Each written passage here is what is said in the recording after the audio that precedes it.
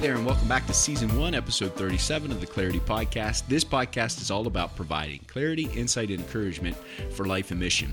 And my name is Aaron.santmyire, and I'm going to be your host. Today we have the phenomenal opportunity to sit down with Robby Angle. Robby Angle served overseas in Pakistan, and now he moved to the United States, back to the United States, and served at North Point Church with Andy Stanley, and now is currently leading a ministry called True Face with a byline Beyond the Mask. And Robby and I have a transparent conversation about what he is currently doing at True Face, what True Face offers as far as create an opportunity to create authentic relationships. We talk about the book, The Cure, and just an amazing insight book. We talk about shame and how we can identify with that. And I would encourage you to check out their website, trueface.org, and check out the resources they have there. Valuable for creating team culture, authentic relationships, and very insightful just to learn from Robby and his experience learning overseas. We talk about how do we develop trust in high-stress environments when there seems to be a lot on the line and relationships are tense. How do we develop that trust that we all desire and we all want from others, but sometimes can be challenging as we serve on teams? We go into other discussions on how we can be a high-trust leader, how we can get to a place where people trust us as we lead in our families. Maybe we're leading a team. How can we develop these areas and these capacities to be a high-trust leader? And then what are some of the biggest obstacles that people run into is high capacity and high trust leaders. And so it's just a great conversation. Really appreciate Robby and his willingness to sit down and have this conversation. Just want to let you know, as of September, we're going to move the podcast just to one episode a week, and that will launch on Monday. And I've caught up on all the interviews I had done leading up to COVID, and then they started piling up, and we wanted to get those out because they were great interviews. But I think as of September, we'll be able just to go back to one episode a week, and those will launch on Monday. If you could subscribe to the podcast, whether you're using iTunes or whatever you're using, Google Play or Stitcher or Spotify, whatever, if you subscribe, then that'll pop up right up, and you won't fall behind on any of the great interviews. We got some great interviews coming up with Warren Bullock. We'll talk about When Words Hurt. We'll talk with Dr. Jim Bradford, Denny Miller. We have a long list: Pastor Aaron Cole, Darius Johnston, Liz Corbin, Daniel M. There's a long list of great interviews coming, and we're really looking forward to that. So, just want to thank our sponsor for today's episode, Central Assembly of God, and Pastor Doug Seaman in Cumberland, Maryland, caring for each person, connecting each story, and celebrating each miracle. Well, there's no time better than now to get started. So here we go. Greetings. I'm so excited to be here today on the Clarity Podcast with my new friend Robby. We're just introduced a few weeks ago via email, and getting to see him face to face. I listened to his podcast to try to get an insight about who he is and where he's coming from, and so he can share a little bit about his podcast. I would highly recommend it. Robby, thanks for being on the podcast today. Could you just share a little bit about yourself with the listeners, and so they can get an idea who you are and a little bit about your background? Yeah, thanks. It's been fun to meet you, Aaron. Thanks for having me on the podcast. And a little bit about me. I've been an awesome Christian my whole life. I'm really good at being a Christian. I also am really good at having some significant pride issues, but we'll get to that later, maybe. I've been all over the map. I was a finance major, thinking the business world was the toughest ministry field. Yeah. And then I ended up in northern Pakistan doing disaster response work after an earthquake in 2005 with Samaritan's Purse, and then ended up in professional counseling, getting a master's. My wife talked me into it. I said, I'm not sweet or empathetic or a good listener. She said I had enough issues that I could work on myself and help other people maybe. And then after that, I ended up at a church, which I never thought I would work at, because churches typically are you don't have a great reputation of being places to work at. I've been there for about 8 years, and I was the director of men's groups and the director of adult ministries, men's groups, married groups, women's groups, at a church, North Point Community Church in Alpharetta. Andy Stanley is the lead pastor. So we had about 1,000 small groups, in our church, which we oversaw, which we hoped people would grow spiritually through the context of community as the discipleship, spiritual formation avenue at a church of tens of thousands of people every Yeah. week. Yeah. And so after that, I shifted about 8 months ago into a role from a big ship down to a small ship, a parachurch ministry called True Face, which had changed my life. And I've got 8 kids, um, You're a busy six, man. yeah, 6 boys, 2 girls, all 9 and under. So Wow. I have no life, no money, no time, no energy. Yeah. 9 and under. Yeah, we have Golly. 5 adopted, 3 biological. We adopted domestic. Wow. When I was dating my wife, she went on a missions trip to Russia when she was like 14, and so we were dating, and she said, "I'm adopting. You Yeah. want to too, right?" And I'm like, "Of course. I've always wanted to adopt. You're hot, whatever." Um, so yeah, we have a busy household. We have a lot of fun, Yeah. and yeah, it's fun to be on here. That's awesome, man. So, you shared that you had spent some time in northern Pakistan, working in a high stress environment, and the podcast is entitled "Clarity." And working in high stress environments, I find a lot of times can create a lot more ambiguity than it can clarity.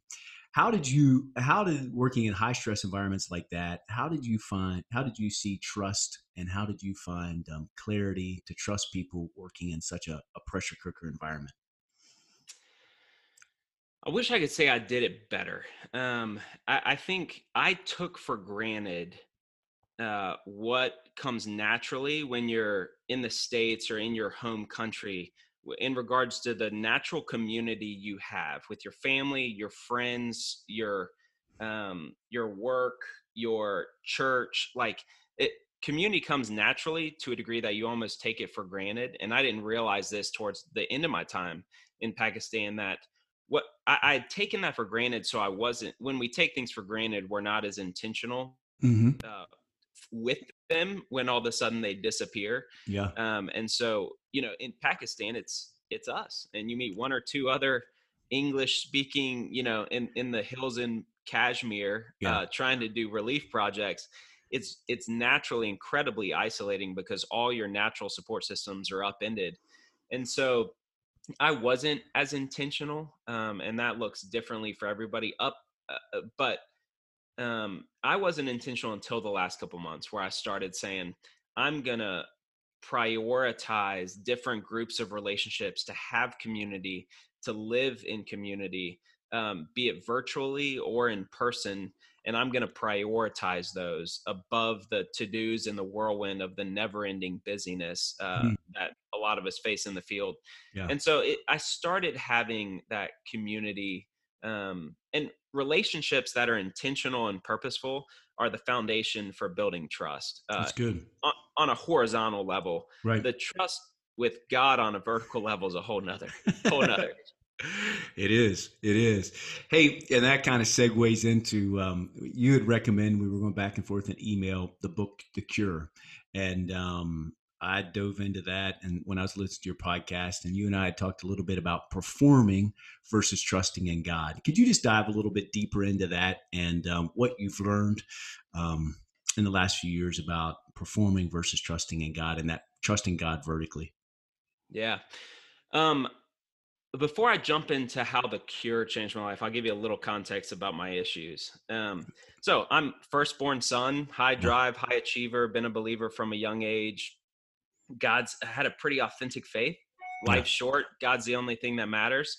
So here we go, God. What do you want? I'll do whatever, wherever. Yeah. And subtly, us high driven Christians, in Sunday school growing up, it's like if you really love Jesus, we celebrate like Billy Graham and the missionaries in Africa, That's true. like, That's true. and so then all of a sudden, and that's from a healthy position of desiring to do whatever for God. And so Yeah. I found myself in northern Pakistan leading a team of 40 people doing incredible missions, led some people to the faith, and just like on paper it was the answer to all my hopes and dreams of doing something significant and purposeful with my life for God.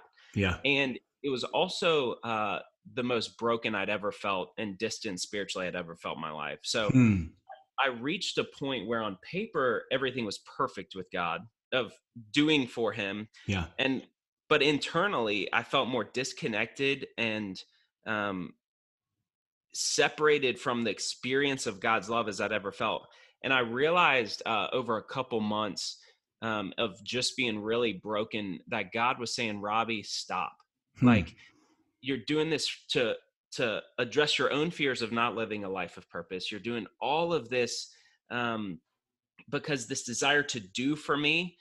My desires for you as your father are that you would go back to the States and be a janitor in a high school and just receive my love for you for 15 minutes a day. Just receive how much I love you as your father. And internally, when I thought of that narrative, if you know me in the depths of my pride, it was like everything in me was like, please no, God, like, don't let me do nothing for you. Like, let me do something for you. And in that moment, it was the beginning of a journey of starting to unpack the depths of my pride, my fears of not living a life of purpose, my desire to do for God, to earn and receive his love, and him going, dude, I've done it all. That's what the gospel is.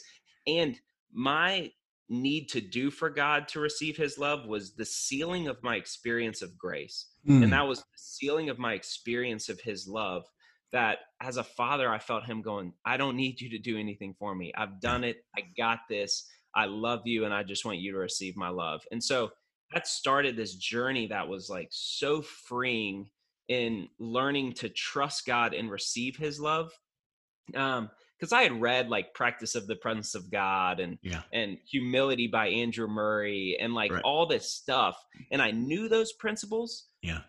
This was a season in my life where I started to experience the truths of what humility and trusting God allows in regards to just receiving his love instead of trying to earn it. That's and good.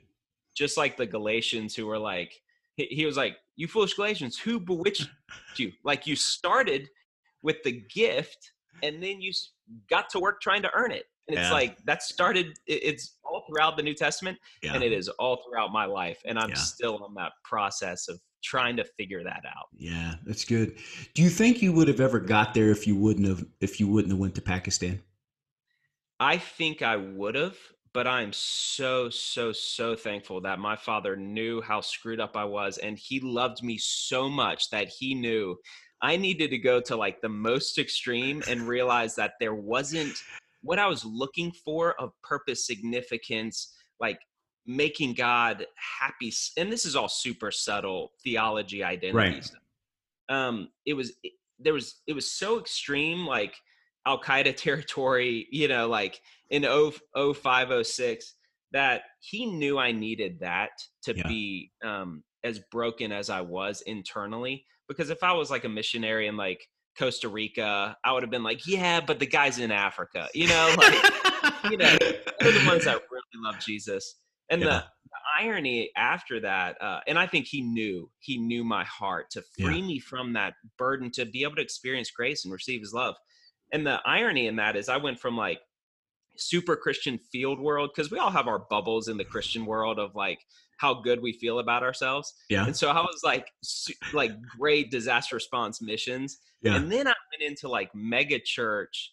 I'm in my 30s as the director of spiritual formation at the second largest church in the country, close enough, like celebrity, like millions of reach and huge platform. And it's just, and there's zero fulfillment in that world either. And I'm close friends with all the guys who have podcasts with millions of followers and this and that. And it's like, at the end of the day, like, he's just smiling going, it's cute, guys, y'all are trying, but I don't need it. And man, I love you. And I go, and I just want to receive more and more of his love and experience his love. And it was when I read The Cure about 8 years ago, that I've been wrestling with this stuff in counseling, my identity stuff, working with men and women, and working with Samaritan's Purse field staff a lot throughout Africa on self-care and kind of identity stuff that gets so hard for us in the field because we're the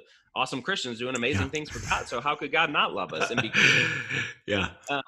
and it was when I read The Cure that said, do we see ourselves as saints who occasionally sin, or sinners striving to be saints? And it was like, it gave handles to this theology and view of God.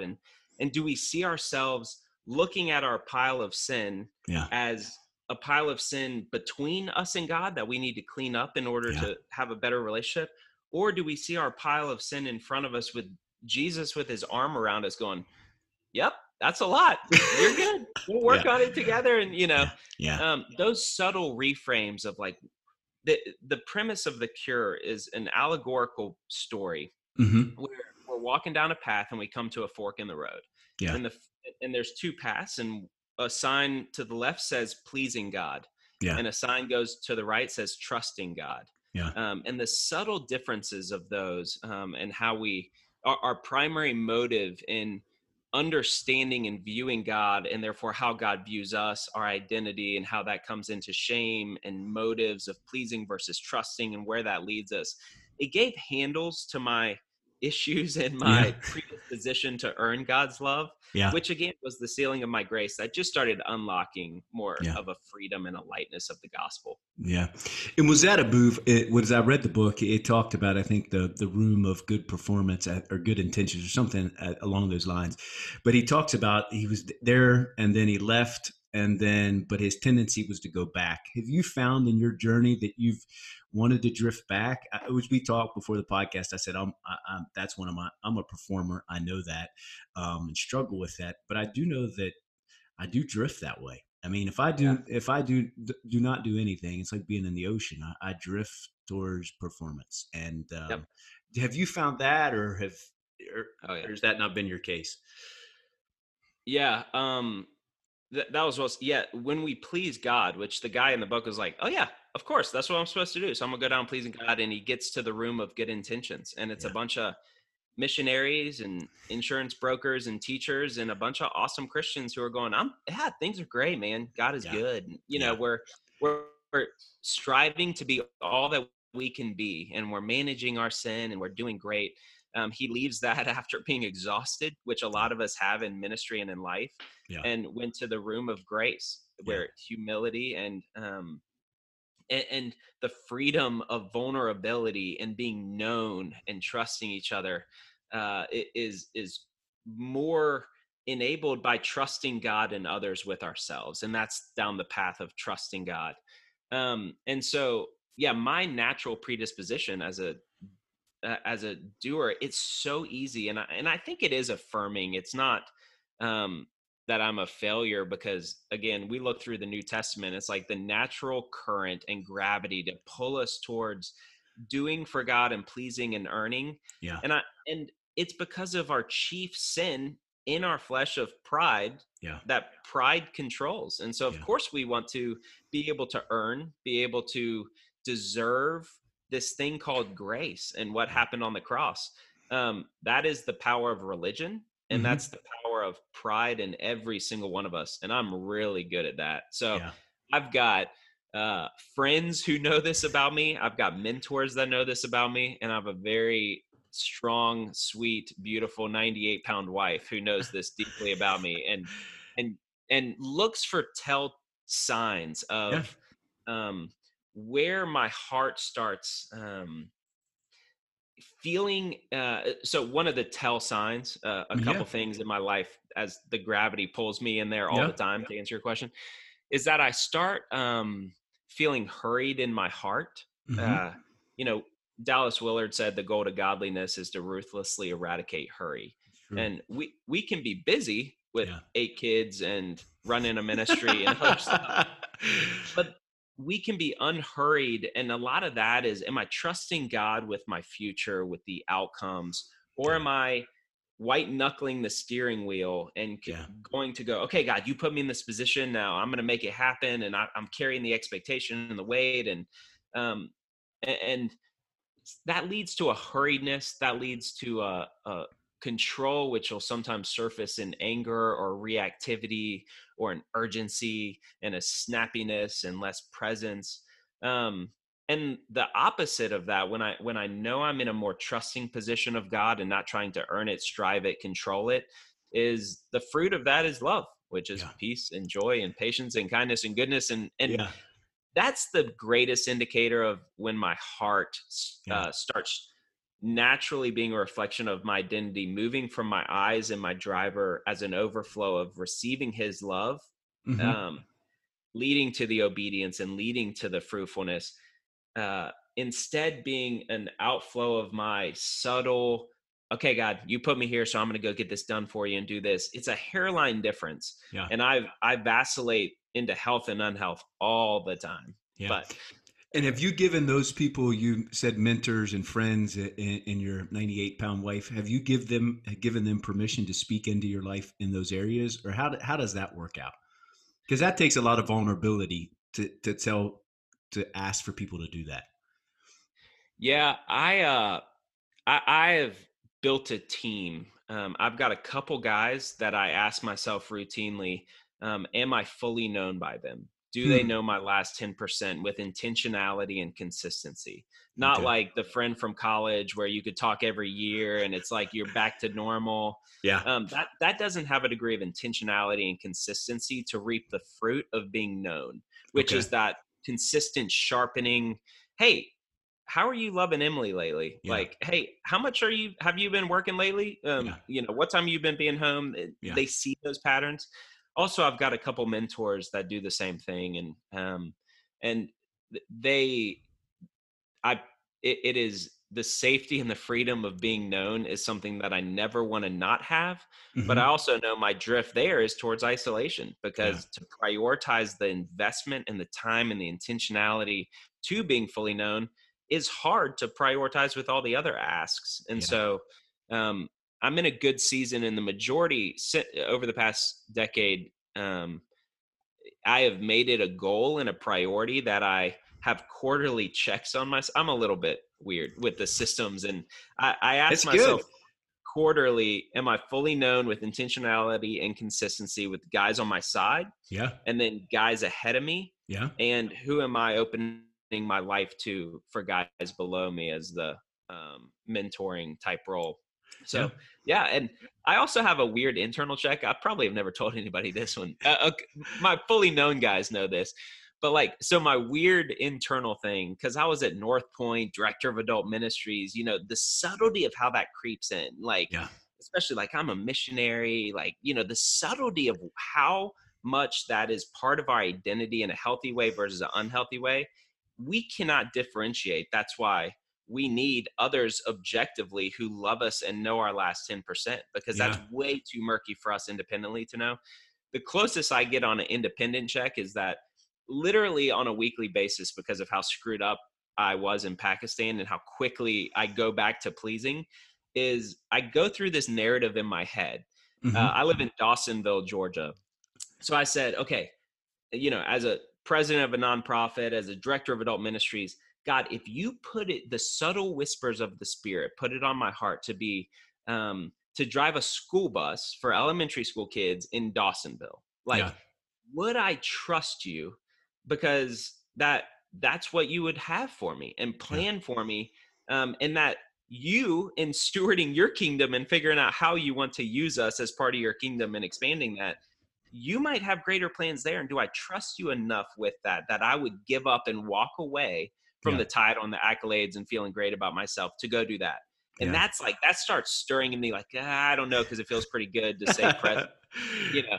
Right. But he would know, like, God would know that if, like, even by just being a consistent, loving bus driver, that fifth grade kid who I never even talked to about Jesus, Yeah. God planted something in his heart that Yeah. grew into a faith later. And then that kid's kid is the kid that changes the world as the Yeah. next, who knows, but God Right. knows. And do He I does. trust that? He does. That's my weird internal weekly check I've been No, doing no. literally for like 5-6 years. No, and those are practical. And when I listen to podcasts, that's what I want. I want things that I can hear and key points that I can put in action into my life, and that resonates with me. Just I don't think it's a weird thing at all. I think it's practical.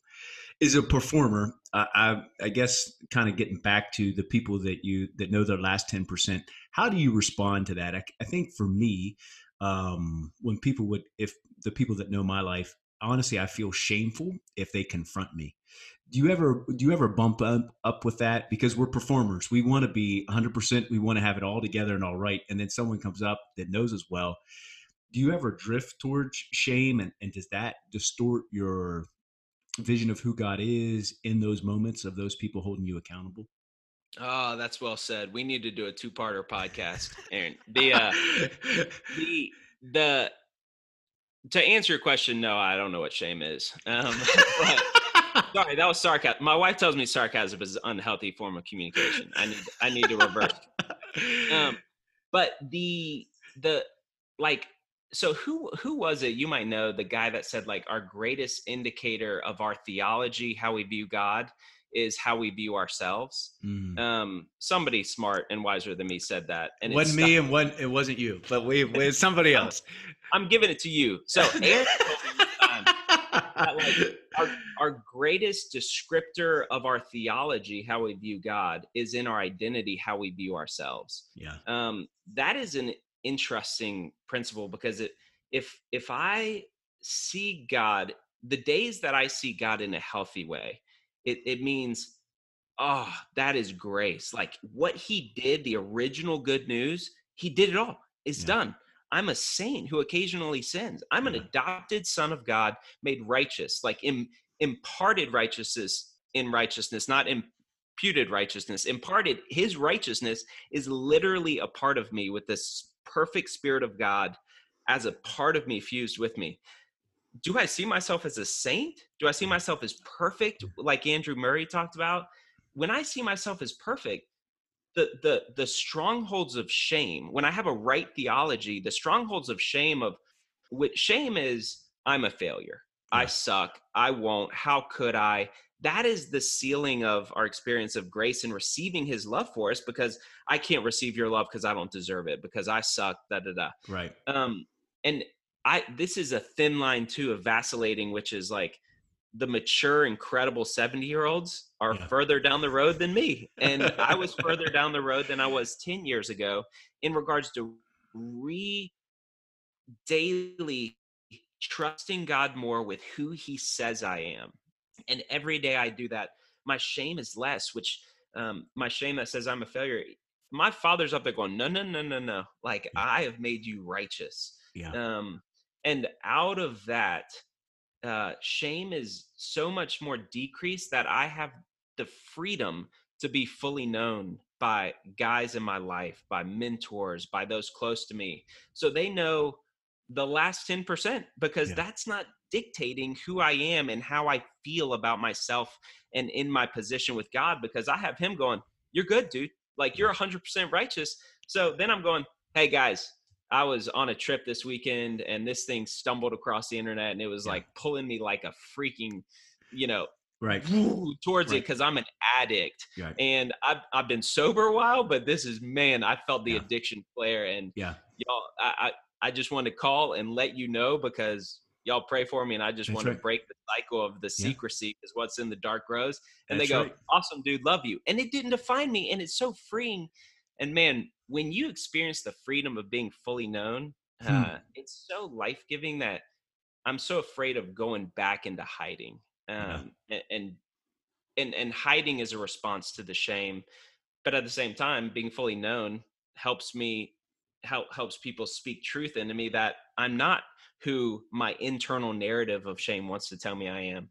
And Yeah. so it's that chicken egg Yeah. carb horse, like intertwining of how we view God and how we view ourselves with shame, being known, being vulnerable, is this world we're talking about today, which Yeah. is, again, I'm still trying to figure out, but this is, and it is heightened and more difficult for those of us in ministry. I Yeah. mean, business guys have identity stuff because we are our title and our job. Ministry guys and girls are like way more screwed up identity wise, because we're doing stuff for God. So it's like, forget money and title. We start mixing all that together with like what we're doing for Yeah. God. We need each other, and we need the freedom of being known in order to have a chance at wrestling through the things that just come with the territory of ministry, which are just hard. Oh. Isolation, identity. There's a reason why there's a lot of us that don't make it and stay the course, because it's hard. Yeah. And you can only, I think in the Cure, he talks about wearing different masks. You can only wear the mask for so long. And at the end of the day, you get tired of taking the mask on and off, and people just give up, give in, or check out. One of those things. And it's tough. If in that, would do you think that people are drawn to ministry because they're performers?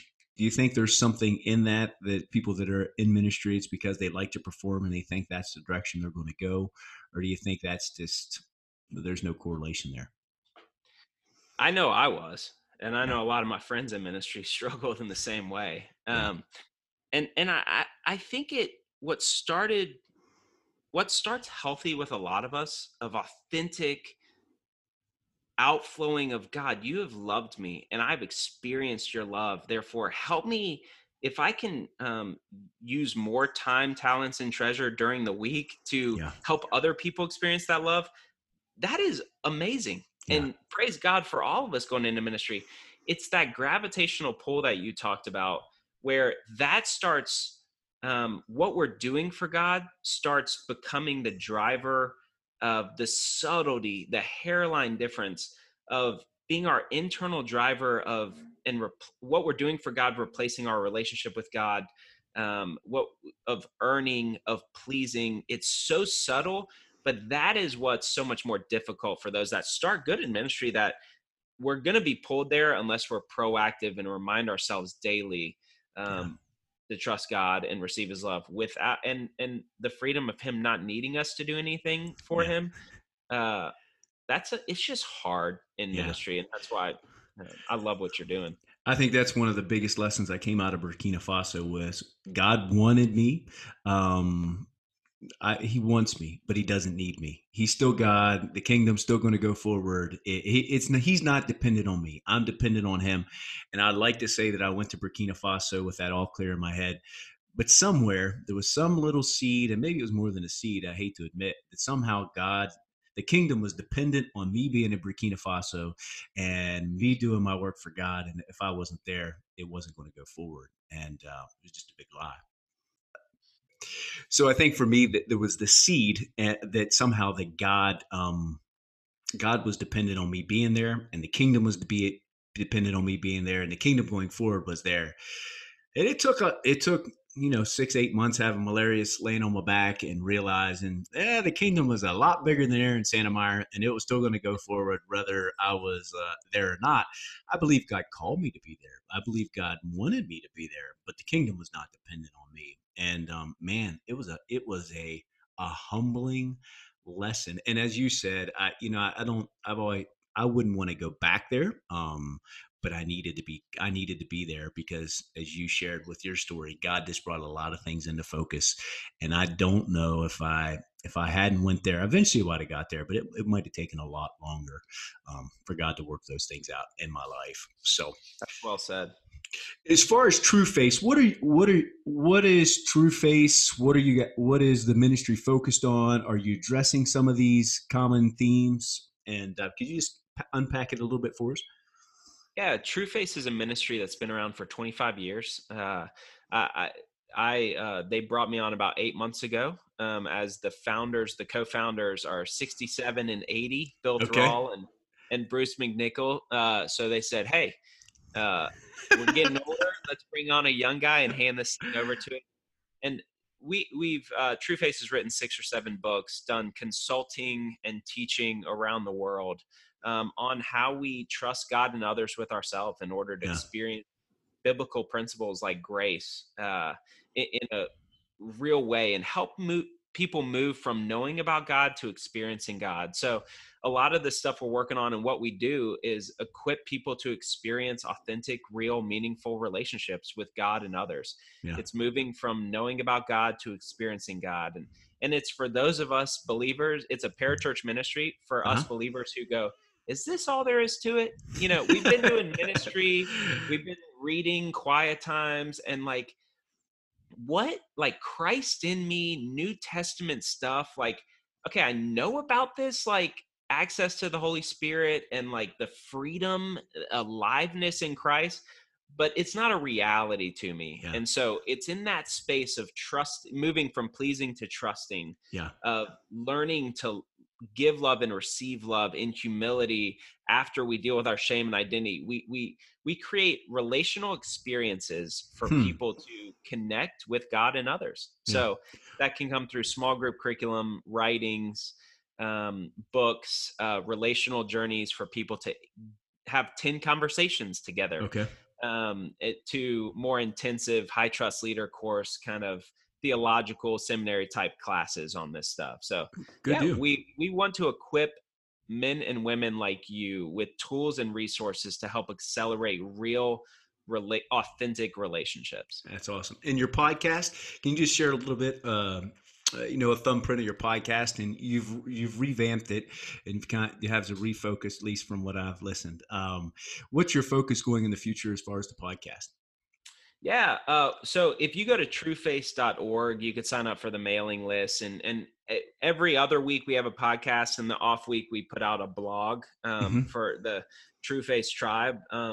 But the podcast is pretty easy. I just bring on a guest. They share a story from their life, Yeah. unpack the principle that they learned in that story, and then we try to apply it into our own lives. It's a 30-minute podcast of applying biblical principles into our lives through experiences. And so, if you go to the website, really the place to start, especially for those of us in ministry, I would recommend The Cure. Okay. It's the signature teaching in a book by Trueface, which changed my life again 8 years ago, with all this, just knowing what it looks like, the difference between pleasing God and trusting God. On Amazon, it can download it Kindle wise. Yeah, Good Kindle, deal. Amazon, Audible, or just our website at trueface.org. We make like $2 more per book if you go to trueface.org than There you go. Amazon. There you go. So It's for a good to know. struggling nonprofit funding off donations, as you guys know the world of, Yeah, for sure. every little bit. That's why I was leading into the question. So anyway, that's good. And last question, what are you excited about when you look into the future? You're in this new leadership position. We talked about some of your challenges, and what puts gas in your tank, and what's your motivation as you look to the future? Yeah. Um, I deeply believe God has designed us to grow through the context of relationships. Hmm. And relationships that lead to spiritual growth are really hard to find and are more rare than norm in our worlds. Hmm. And what fires me up is figuring out ways to make it easier for people to Okay. experience spiritual growth through relationships. Yeah. The next generation doesn't know how. It's the most disconnected generation. um, we're having a hard time finding community Hmm. in churches, especially churches that are beyond the natural, the size of 150, 200 people. Once it Right. passes that, how do you grow through the context of relationships, which is innate in God's design, as He is relational in nature as the Trinity, and uh, Jesus modeled spiritual growth and discipleship, and defined discipleship by the Yeah. way you love one another. Yeah. And That's one good. another is not an independent thing. And That's so that's true. I want to make that easier for people, and creating tools and equipping people to have more meaningful, authentic relationships with this 25 years of IP and teaching from Trueface Yeah. that I just got handed is That's right. just exciting. I mean, That's it's super. awesome. That's awesome. Well, Robbie, I appreciate your time. Will you pray for our audience? Pray that God will use our conversation and the conversation we had to speak to people where they're at, and just pray that God will use this in the areas we talked about: trusting in Him, and looking at the areas of shame that maybe we deal with, and then the performers out there. It's kind of been it's been cathartic for me to talk about my performance nature. So, would you pray for us? I'd love to. God, it is, we don't take for granted how cool it is to be able to access the God of the universe, the creator of the universe, who um, loves us as our Father 1,000 times anything we can ever comprehend. um, and and also to be able to make new friends and talk with each other about these truths and about your love, as we're spread across Africa, and in different roles and opportunities to help people know how much you love them. Through the different ministries we are humbled and honored to be a part of, and across Africa and the world. And thanks for this group and this tribe that Aaron is supporting with this stuff. And I pray that for all of us, that you give us a awareness of how much you love us today a little bit more, through the Spirit inside of us. Just reveal that to us. We love you, and we trust you. Amen. Amen.